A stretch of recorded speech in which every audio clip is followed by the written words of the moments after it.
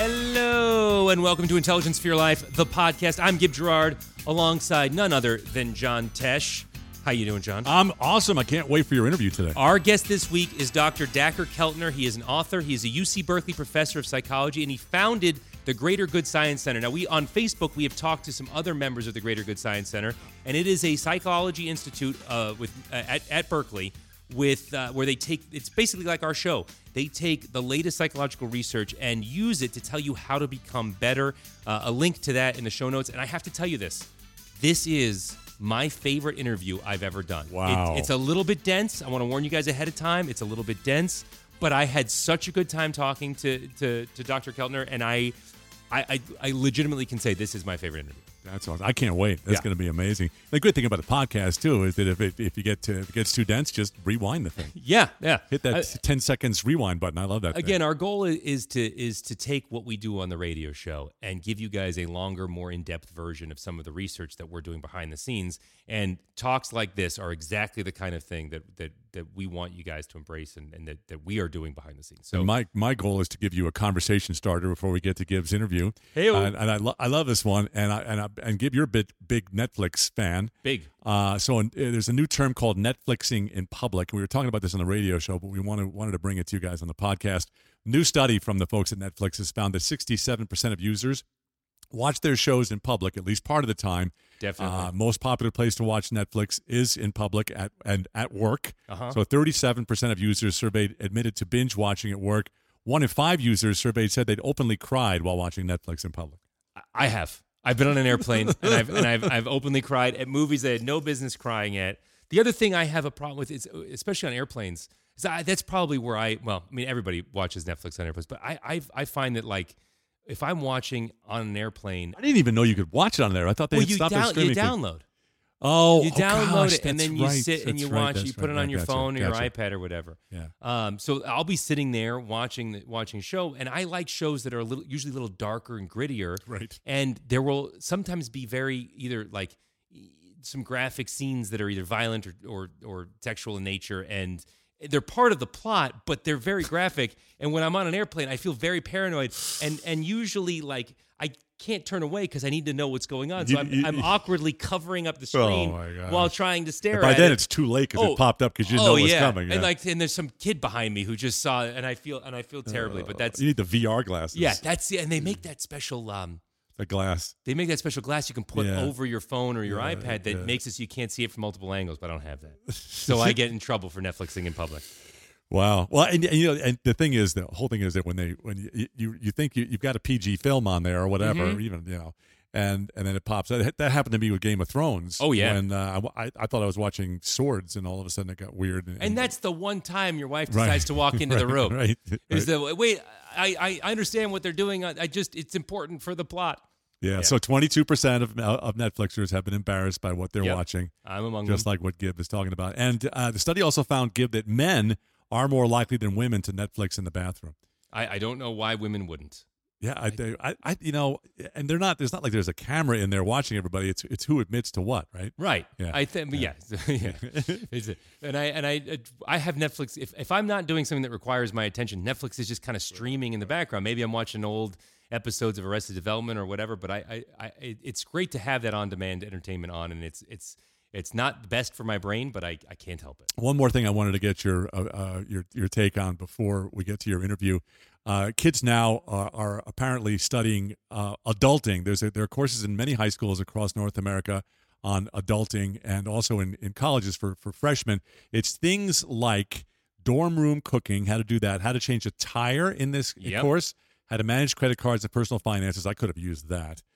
Doing taxes, how to do that, how to talk to police officers during traffic stops, and how to handle getting homesick when away at college. I was very homesick my freshman year. So this is the new adulting course that's very popular. I feel first of all, I think algebra and biology are very important. I think we should be teaching people that because it teaches you how to think. So this is not a dig on what we are learning in school, but I feel like these kinds of things used to be taught in school more often and used to be a part of people's upbringing and families. And now so many things are automated that we never learn how to do this stuff. Instead of teaching your kid how to change a tire, you get them an auto club membership.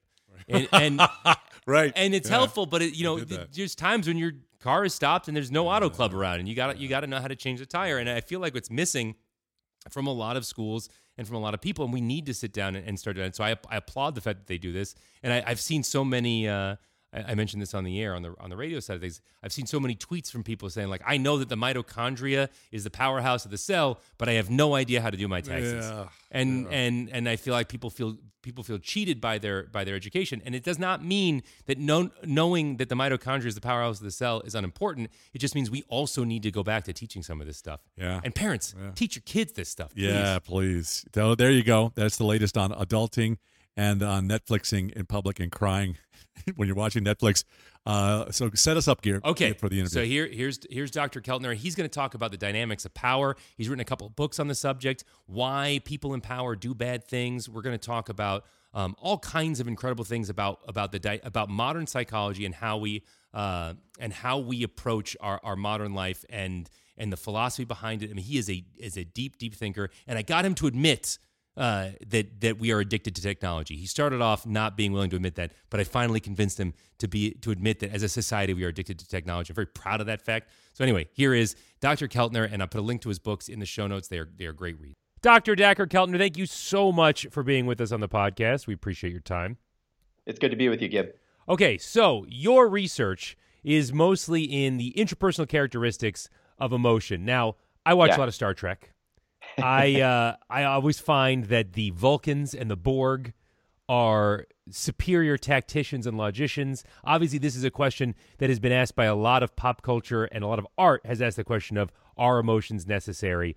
So why do we have emotion? Because again, going off of Star Trek, Spock is the way better person than Kirk.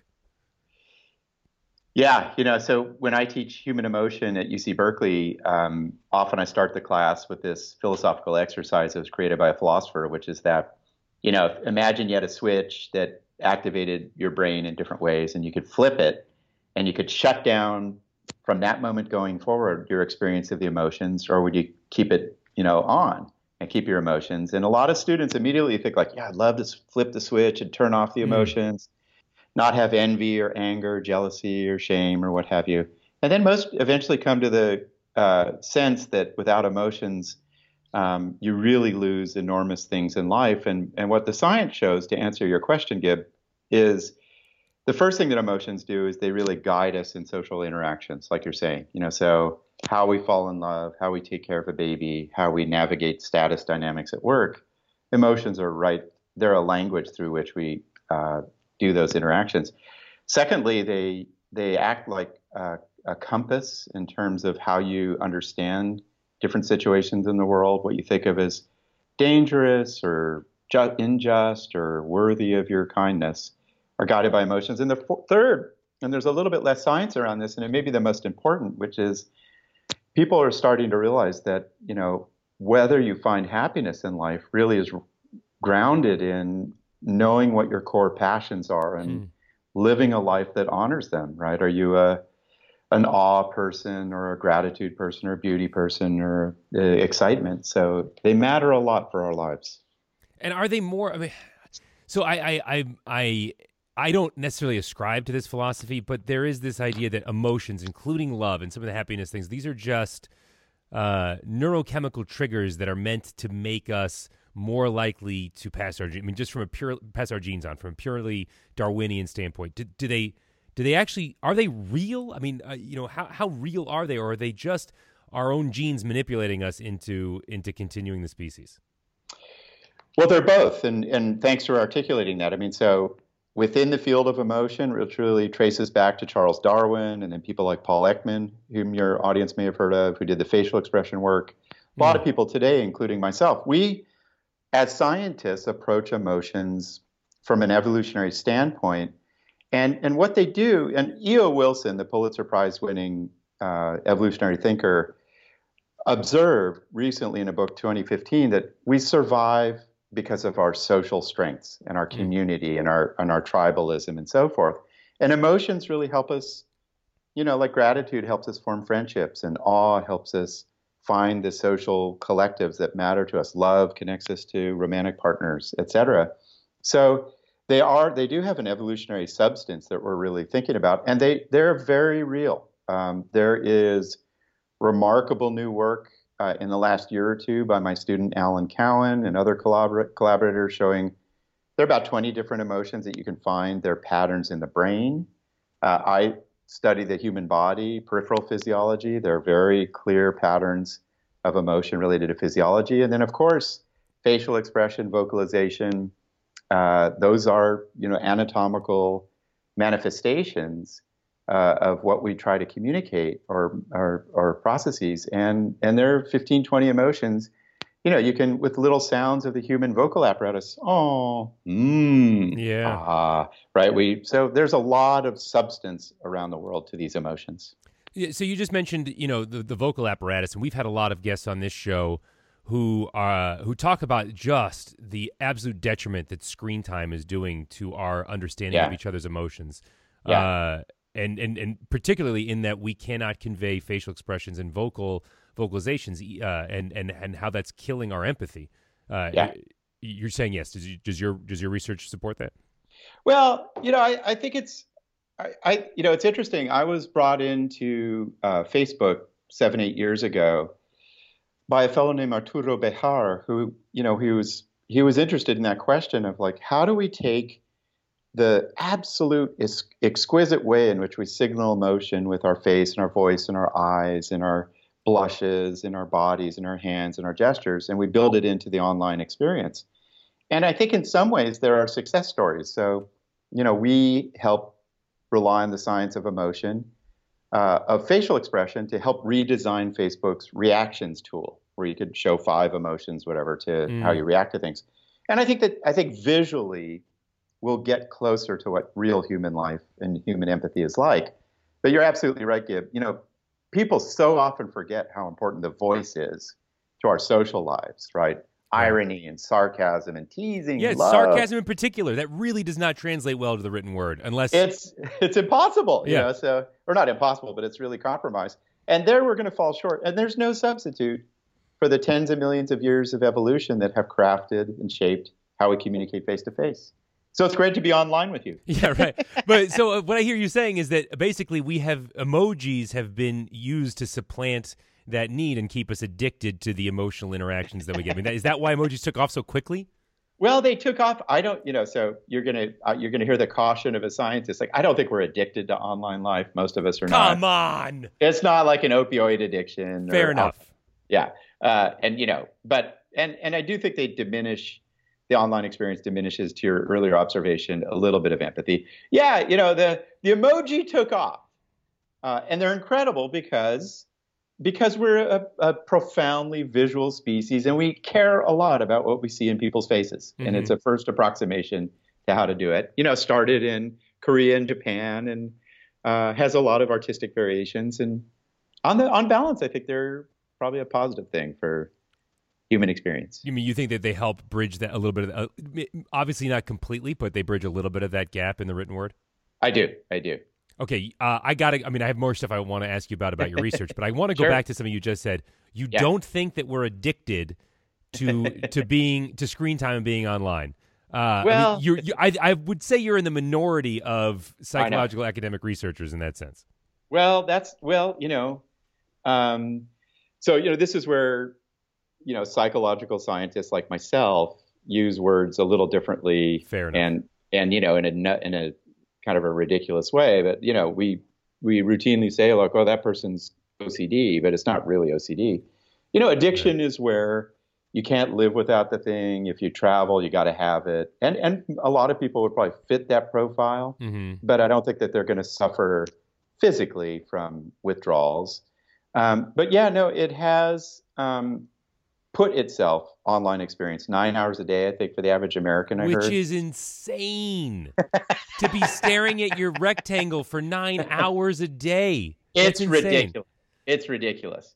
And it's interesting because, even like if you and I were in a bar having a beer or at a game or walking somewhere, man, we'd have all this great social stuff, right? We'd be nudging each other, moving around. That's real life. And you think about staring at a little screen, it's ridiculous. It's So, an ersatz interaction. It doesn't really tickle the part of the brain that we need to have tickled. It tickles this other part of the brain that we get addicted to, the dopamine rush. Yeah, yeah. I mean, that needs a little bit more empirical data around that thesis. But I Spoken agree. like a true academic. I know, but hey, here's the thing, Gib. And when I teach managers and executives, they always say, what about online stuff? And it's like, there's no substitute for face-to-face. There's no substitute for face-to-face in everything that matters. The rest is a cheap imitation. Fair enough. Okay, so I want to pivot here. I mean, we're getting a little bit into disorders here, and so we with what I'm still going to call it an addiction, but again, you have a different standard you have to deal with. So if emotions are real, and emotions are necessary from a human interaction standpoint, right? That there is a certain fundamental thing, even if we don't fully understand it, we have this certain attachment that we have to have when it comes to emotions. Yeah. Where do emotional disorders fit into that? People who have, they're very rare, although often, like you said, thrown around psychopathy, sociopathy, these completely detached emotional disorders, or even more minor ones, these borderline personality disorders, narcissistic personality disorders that we're seeing, especially with online, play out more and more. How does that fit into it? Yeah,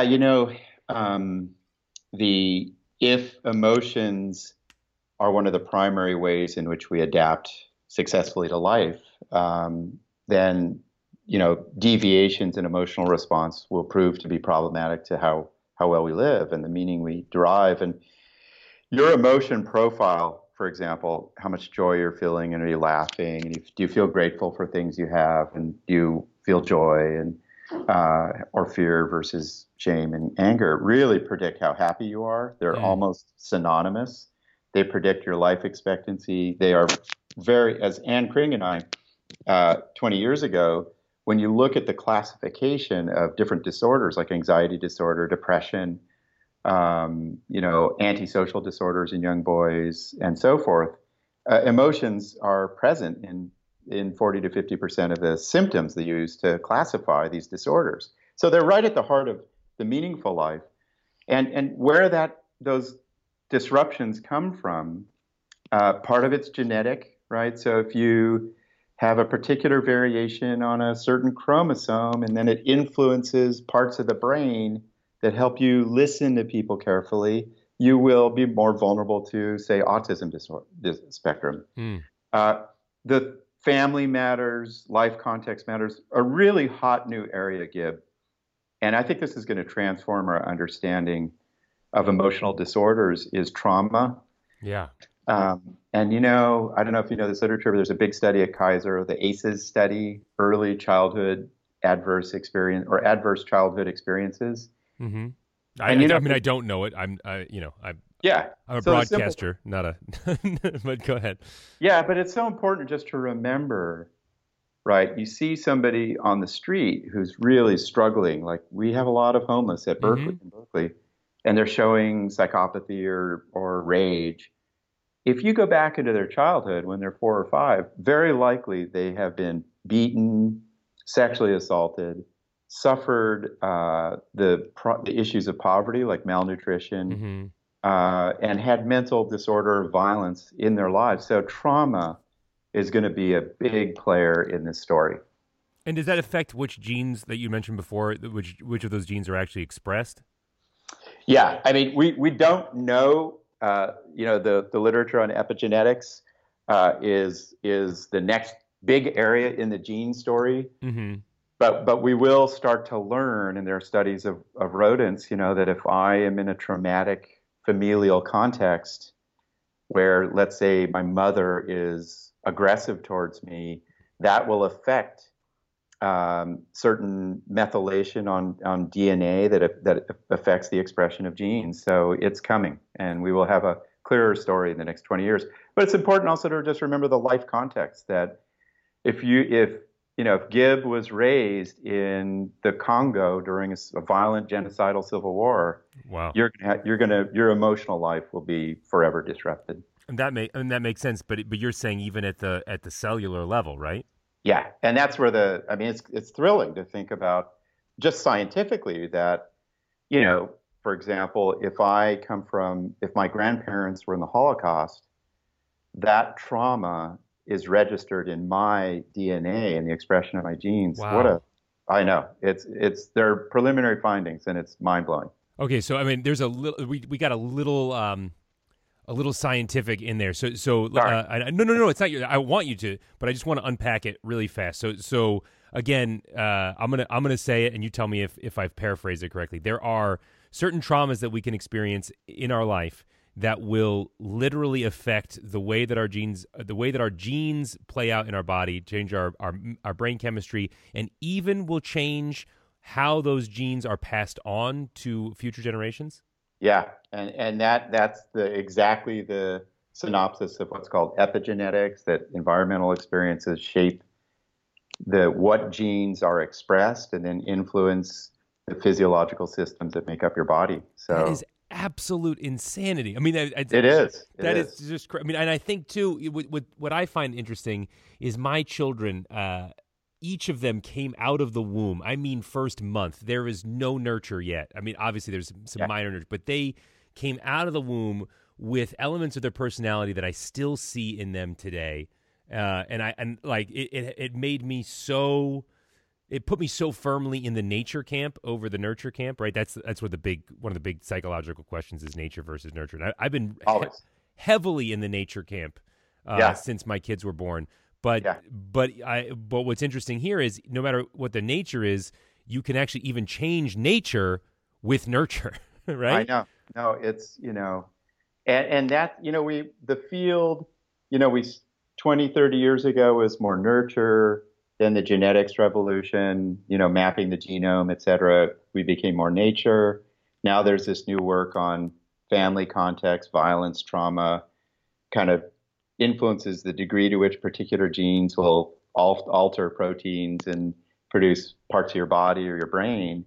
So now we're more in a nurture movement, and it's absolutely astounding, and it really changes, right, how you think about your children. Like 100%. I'm rethinking every parental decision I've ever made right now. That will continue for the rest of your life. Yeah, I've been told. But what happens is like, wow, suddenly you have this sense of my son is having a depressive episode when he's 22, and it kind of resembles how my grandfather had this depressive episode. And you suddenly get this window into, or he came out of war and that trauma affected him. It sheds light on phenomena in really new ways. So essentially, my great grandfather's PTSD might express itself in ways in me. Yeah, exactly. I know. Along that lines, you've done some personality research that shows you can predict with relative certainty or with a relative amount of accuracy people's personality traits up to 30 years later based on what their senior yearbook photos show. That almost seems like an it's very lackluster, anticlimactic, based on the fact that my grandfather's behavior affects my behavior now. Yeah, we didn't have those data, but and it's so funny. This was a project with Leanne Harker, and here at UC Berkeley, there's a scientist named Ravenna Helson who has studied graduates of Mills College since 1958. It's the longest study of women's lives in human history. And, and so she studied them for 55 years. And she came to me one day and she said, we have their college senior yearbook photos. You study the face, and I study facial expression and the voice, as we've been talking about. Do you think that the warmth or the strength of the smile predicts how happy they are? And, at first I was like, well, that's preposterous, because I hated my yearbook photo. I think I was wearing a big velvet bow tie or something. Most people think it's really artificial. How could that say anything about what your life would be like? But what we did is we coded two muscle movements, the zygomaticus major, which pulls your lip corners up, the orbicularis oculi, which contracts around the eyes and gives you crow's feet and changes the shape of your eye.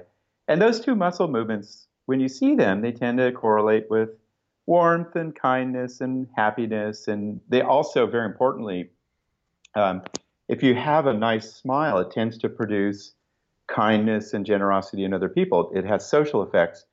And lo and behold, I didn't think the study would work. I poo-pooed it, but Leanne Harker did the work, coded 110 facial photos, measured how warm the woman was in 1958, and it told us how happy she was, how happy her marriage was, how much she was Wow. accomplishing goals in life. So, Wow. but the point being, these fleeting emotions matter a lot to what life is like. Now, okay, so what I'm hearing now from like a personal, practical perspective. Now, obviously, I'll caveat this because as an academic, you don't want to equate correlation and causation. But Yeah. we've talked about how even smiling more will actually improve your mood, right? Yeah. So the more you smile, the happier you will end up being. Essentially, and I talk about this on the show all the time. Fake it till you make it really is a viable worldview option when it comes to certain emotional traits. So if smiling makes me happier, and being happier makes me more successful, and also reignites more further happiness. If I just smile more, will that lead to being successful more in the long term? Yeah, Transitively. I mean, so there are a lot of questions or issues embedded in that statement, as you have already anticipated. So, in general, we find if you cultivate smiling, and let's say you cultivate a really engaging tone of voice, and let's say you would cultivate a really nice way of patting people on the back and giving friendly hugs, you will have better social interactions. People will trust you more. You will those social effects will produce more joy and fun and laughter and gratitude, and those emotions will boost your happiness. So, I think it's true, but you always the deeper work, obviously, Gib, and you know this, is you've got to do the mental work that allows you to smile at people, that allows you to be peaceful around a really difficult colleague, or to feel gratitude for people around you. But yeah, I think, one way to think of it is like you're raising kids. What's the advice you give them when they meet strangers? Do you say, well, you should smile and be kind, or don't smile and be, neutral in your voice? And I think the answer is self-evident. Well, okay. So basically, what you're saying is there's no easy one size fits all solution that I was hoping for. I wanted to get rich on smile therapy, and you've just kind of gotten rid of that. I think you got more work to do. We have, there's a lot of discussions now about it's very popular in the news right now, the idea of power and wealth disparity, and also more and more coming to light because of all the information being shared, all of the images we have of powerful people now, that power and borderline personality disorder or narcissistic personality disorder are strongly correlated. About the same thing. They say what? They're almost the same thing. Yeah, you're right. Exactly. So why is that? And how can we have more empathetic people in power? Yeah. Oh no. So one part of my research life, which we've been talking about, is positive emotion and joy and happiness, and I wrote this book, Born to Be Good, about that. And the other part of my research life is power and hierarchy. And I have a book out, The Power Paradox: How We Gain and Lose Influence, and that really talks about the 25 years of thinking on this. And this is an old question that historians and people who write about the military and the Catholic Church and presidents and CEOs have really grappled with, which is, what does power do to us? Mm-hmm. And the general consensus, in the science. But do you think it's power doing it to us, or those people become powerful?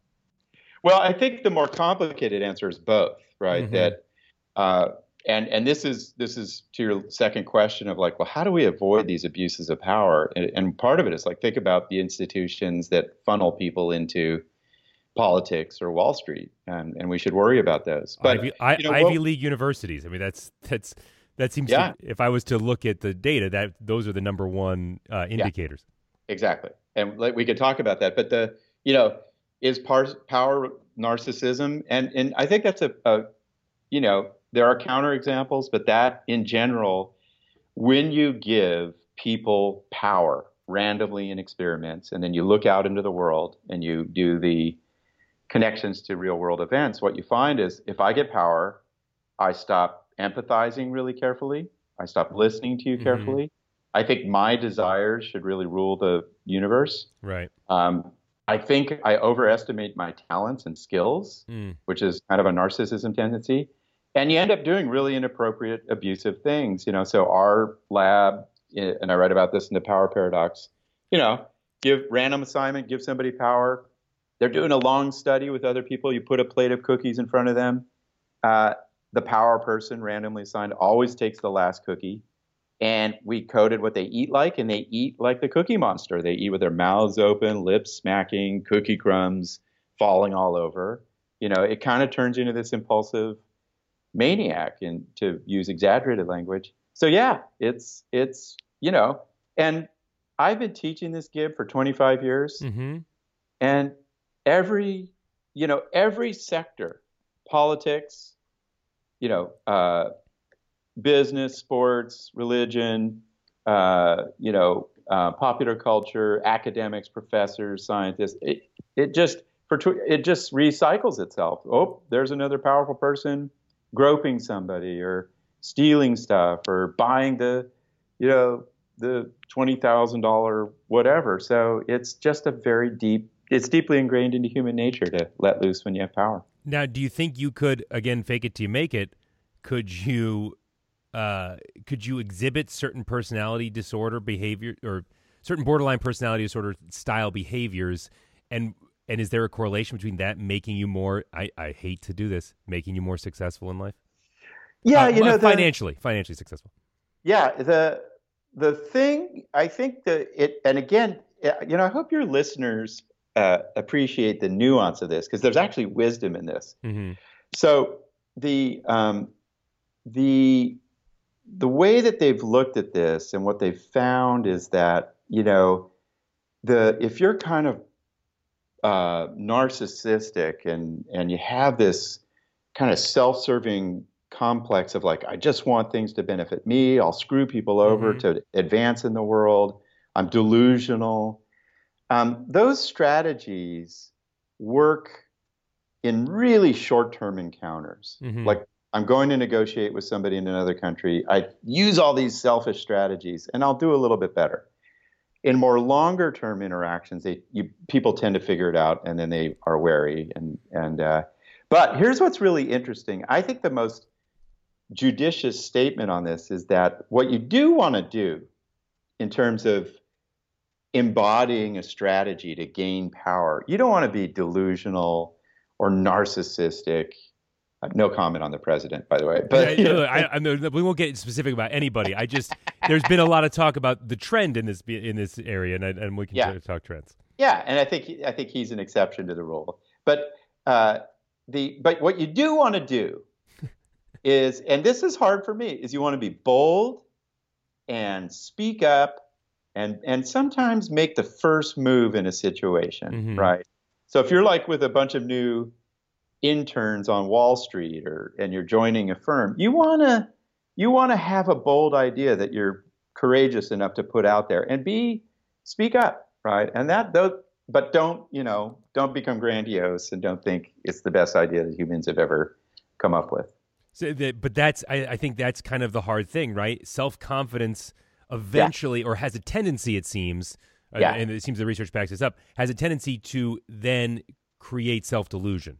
Yeah, I agree. And you see that in movie stars, right? You see these movie stars who are so unbelievably successful with a certain number of movies, and then they start making more and more movies where nobody gets to tell them no anymore, and they play 9 characters, and nobody wants to. I'm not going to get specific. Again, I can think of 3 off the top of my head, but nobody tells them no, and they think, oh, my instincts are good, and they are. Yeah. My talent is high, therefore I must be right, and they stop listening to dissenting creative voices. I agree, and I think that, in some sense, I think that's one of the most important lessons about power.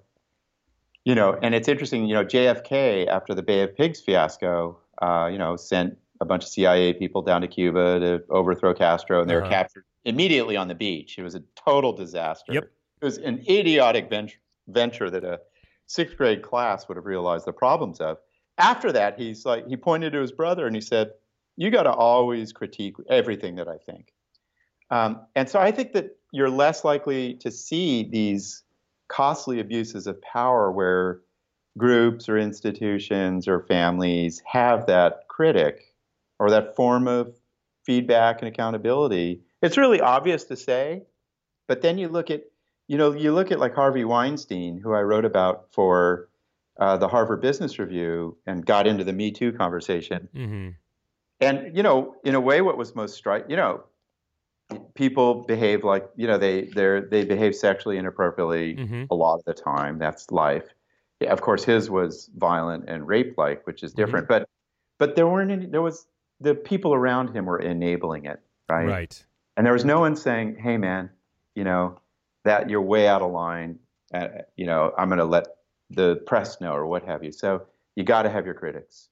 It seems like what I'm hearing you say is probably the healthiest thing we could be doing is having that check person, having that person that as we come up, that person that we trust, assuming that, let's say I'm a person that's achieving power, having that person that I trust as I come up and keeping that person with me no matter how powerful I become. And I would even say you got to have that, right? And I think that the great leaders will have, and we all have this in our lives, like as we get older, hopefully, or we should, a couple of trusted confidants who will say, this is way off base, you're out of line. But even you got to think systemically too, right?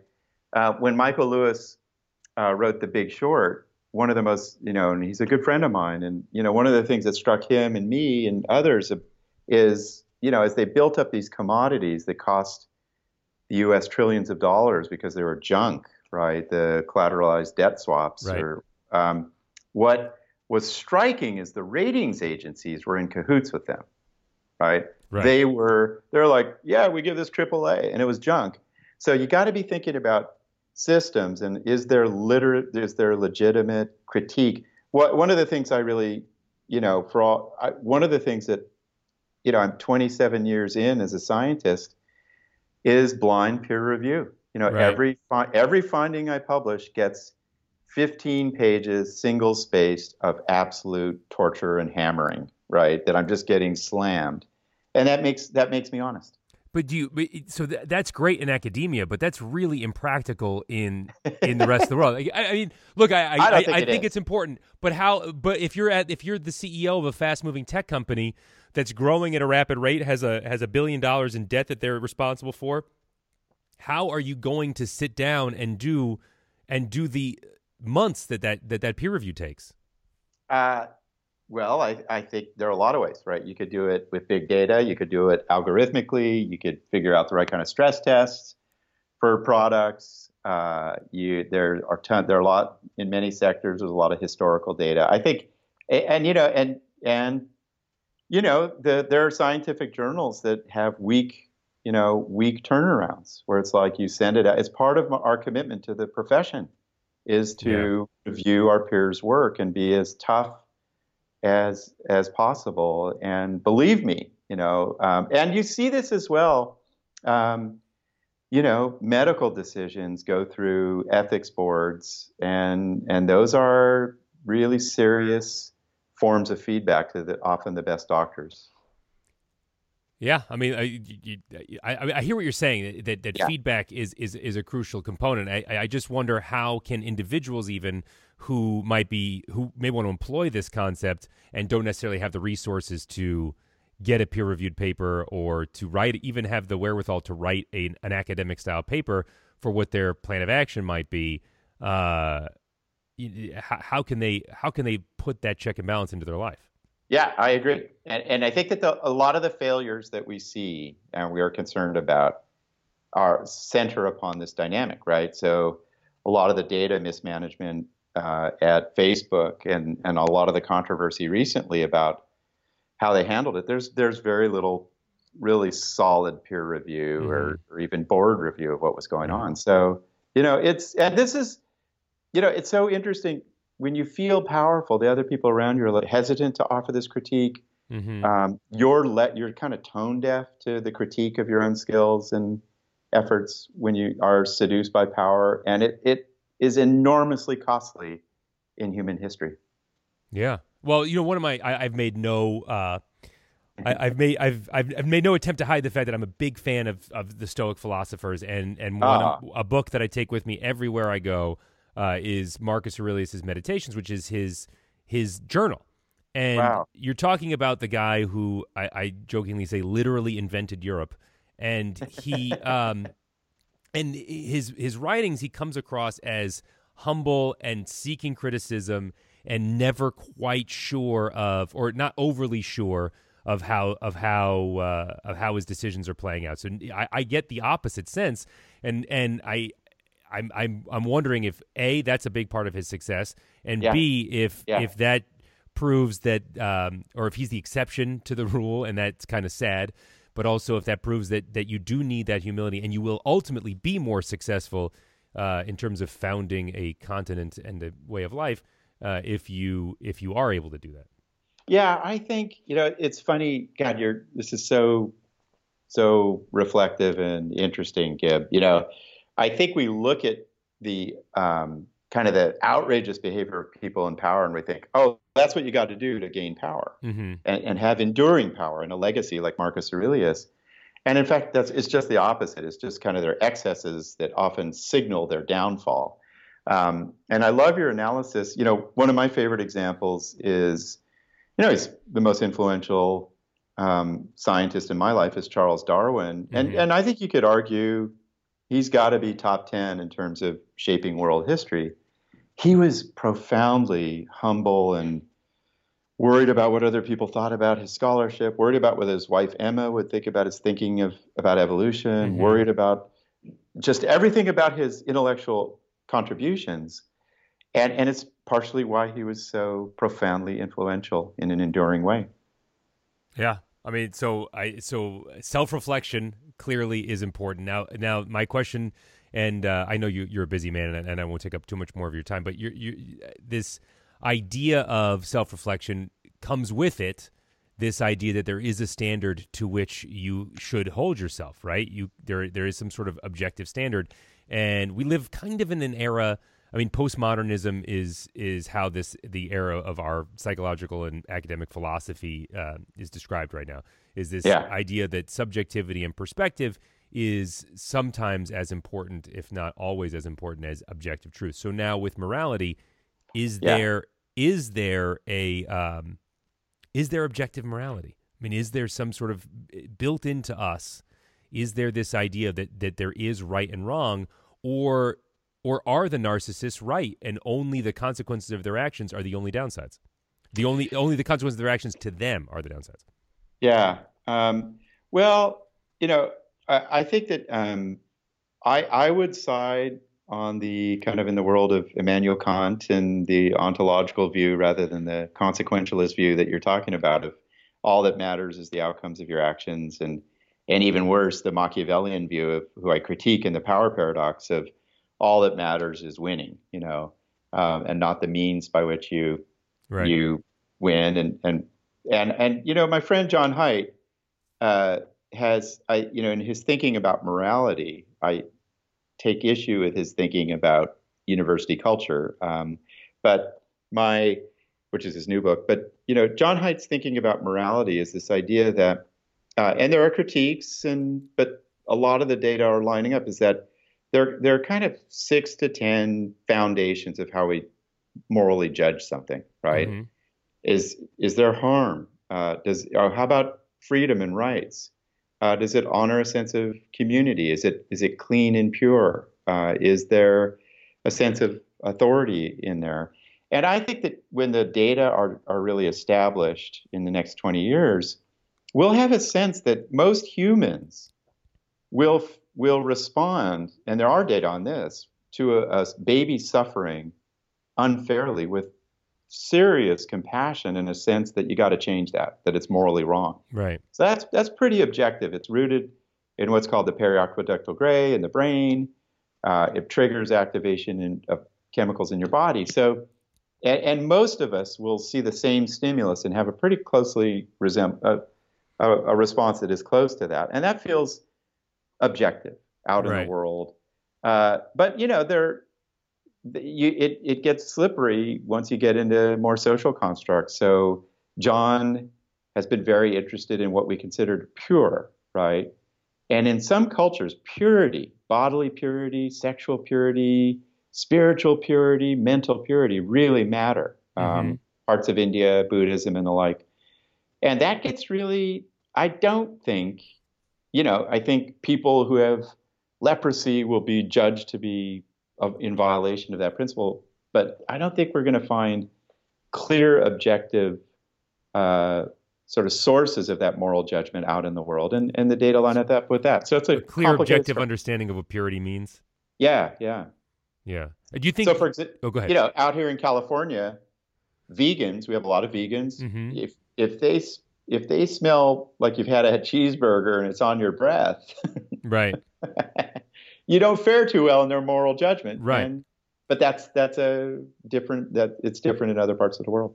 Yeah, fair enough. Oh, do you think that artificial intelligence is going to speed up this idea? Because you have Asimov's laws for robots, right? Which is an attempt to sort of create a moral hierarchy within artificial intelligence, and seems like some of the stuff you're talking about are things that we will probably need to teach our our eventual robot overlords, but our current robot assistants. It's so interesting you say that because I think if we want machine learning and artificial intelligence and robots to function like humans, which is one of the aspirations of the computational artificial intelligence types out there, they're going to have to learn how to look at the moral world. They're going to have to look at a tortured body and say that can never happen, right? And that proves to be really hard. Well, yeah, because then you have to go even deeper. One of the issues you're having with self-driving cars is how do you choose the lesser of two evils when both outcomes are negative? Yeah. Is it utilitarian? Like, well, there are 5 of those guys, right? And but the one person is a little 8-year-old, and she has all this promise in life. And our human brains, we make those moral calculations, and then we suffer the human consequences of them. But obviously, computers won't. Yeah, no, I know. So it's tricky. I think it's possible. I honestly think it's possible with big data. Oh, that's it. You've spoken like somebody that lives in Silicon Valley. Everything is possible. All things are possible through big data, who strengthens me. I want to talk about 2 things before I let you go, and that is shameless promotion on your part. So you're part of the Greater Good Science Center at UC Berkeley. Yeah. Why don't you tell us what that is and how people can benefit from that and how they can support it? Thank you, Gib. This has been one of the great delights in my career is, 17 years ago with a couple of Berkeley alumni, the Hornadays, they had lost a daughter and wanted to sort of build up some kind of mechanism. This is before websites, to promote goodness in the world. And since that time, we've spent 17 years. We have a staff of 14, really curating and disseminating all the wisdom of the science of compassion and gratitude and mindfulness and stress and couples and forgiveness and awe that I wrote about in Born to Be Good and elsewhere. But we created in these essays that people love. We now have Greater Good in Action, ggia.berkeley.edu, where there are practices. So I teach medical doctors, residents, how to kind of cultivate calm in the stresses of their life. And they can go there and say, I want to learn how to practice the body scan or express gratitude to a colleague, et cetera. And then we host institutes for teachers and soon healthcare providers. But we have 6 million readers. I think we're a leading voice in the wellness, mindfulness, positive psychology movement. What I've been really thrilled by, you and I are probably interested in wellness, but to get it to school teachers, to get it to federal judges as we are, and healthcare providers, that means this wisdom that you and I have been riffing off that everybody should have a chance to enjoy or immerse themselves in, we can get it to a lot of people in a friendly way. And I think predicated in the idea of calling something the greater good means that there is some sort of objective morality standard to which you're adhering. And that comes straight out, and I write about this in the Power Paradox, that comes straight out of the era of enlightenment, and John Stuart Mill a little bit later, and Francis Hutcheon and others who said, how do we think about happiness or the goodness of my action? Mm-hmm. And their answer was the greater good. Does your action, how much good does it bring to the world? Right. And I think that's pretty objective and a good answer to the question of how to live a meaningful life. Which one is your newest book? I don't want to promote the wrong one. Which is the one that is the newest one? The newest one is The Power Paradox. Okay. Which is 2016. And you've referenced. I was looking at Born to Be Good, which is probably your most famous work. Yeah. I'll put links to both of those books in the show notes, and real fast, so that people know. Yeah. We've talked a lot about power today. What is, at its core, what is the thesis of the Power Paradox? I think there are two takeaways for your audience to really think about. The first is I think we have to redefine power, mm-hmm. and power is your capacity as a human being to make a difference in the world. And one of the interesting things for me, and I know this isn't a quick answer, but all this like cultural anxiety about our political moment of Trump and all the stuff that he stirred up. I think one of the most worrisome consequences of that is it disempowers people. They think it all depends on whatever insane thing he says in the morning. But in point of fact, like the medical doctors I work with, whatever happens with affordable care, they're going to do their best work and be empowered in their provision of care. So power is your capacity to influence others and make a difference in the world. Mm-hmm. And then the thesis is we gain power by advancing the greater good, by benefiting the many around us. But regrettably, the seductions of power make us lose those skills that got us power in the first place. All right. So if you want to go deeper on a big chunk of the conversation we had today, go ahead and check out the Power Paradox. One last thing, I know I keep saying that. Yeah. What one behavior, you mentioned a body scan, right? Which I'm assuming you mean is in the mindfulness meditation sense of scanning your attention through your body. I'm a big fan of mindfulness meditation. I believe it's a-denominational. It has no religious correlation. It is just a phenomenal way of centering your brain. Totally. You can use it with prayer in any religion that or denomination you might adhere to. Exactly. I like journaling too. What one behavior do you think people could start doing today that would ultimately benefit them and also increase their ability to affect the greater good? Yeah. You've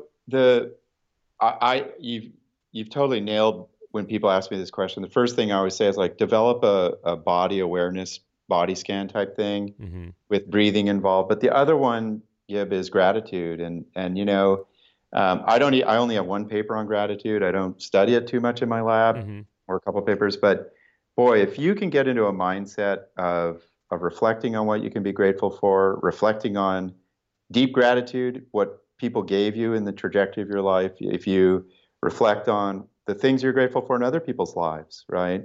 My brother right now is very ill, and I'm reflecting on the things he has had in his life that are worthy of gratitude. If you can get into that mindset, you're off to good things. Phenomenal. Well, all right, I'm going to let you go. Dr. Keltner, thank you so much. Links to all of his books in the show notes, plus a link to the Greater Good Center. If people want to follow up with you in any other way, how do you want them to get a hold of you? At my email, keltner@berkeley.edu. Wow, giving out your email. I know. Bold. Yeah. Thank you. Democracy. So that was your favorite interview, right? That was my favorite interview by far. And again, I know it's dense, but I hope you guys enjoyed it. I hope you guys learned something. I know I walked out of that conversation feeling so unbelievably energized. And if you did too, if you didn't like it, or if you did, let me know. Facebook.com/Gib. You don't like it when I put out the negative out there. No, it's cool. I was just going to say that you're the perfect person to do these interviews because you have listened over the years to so many podcasts. Yeah.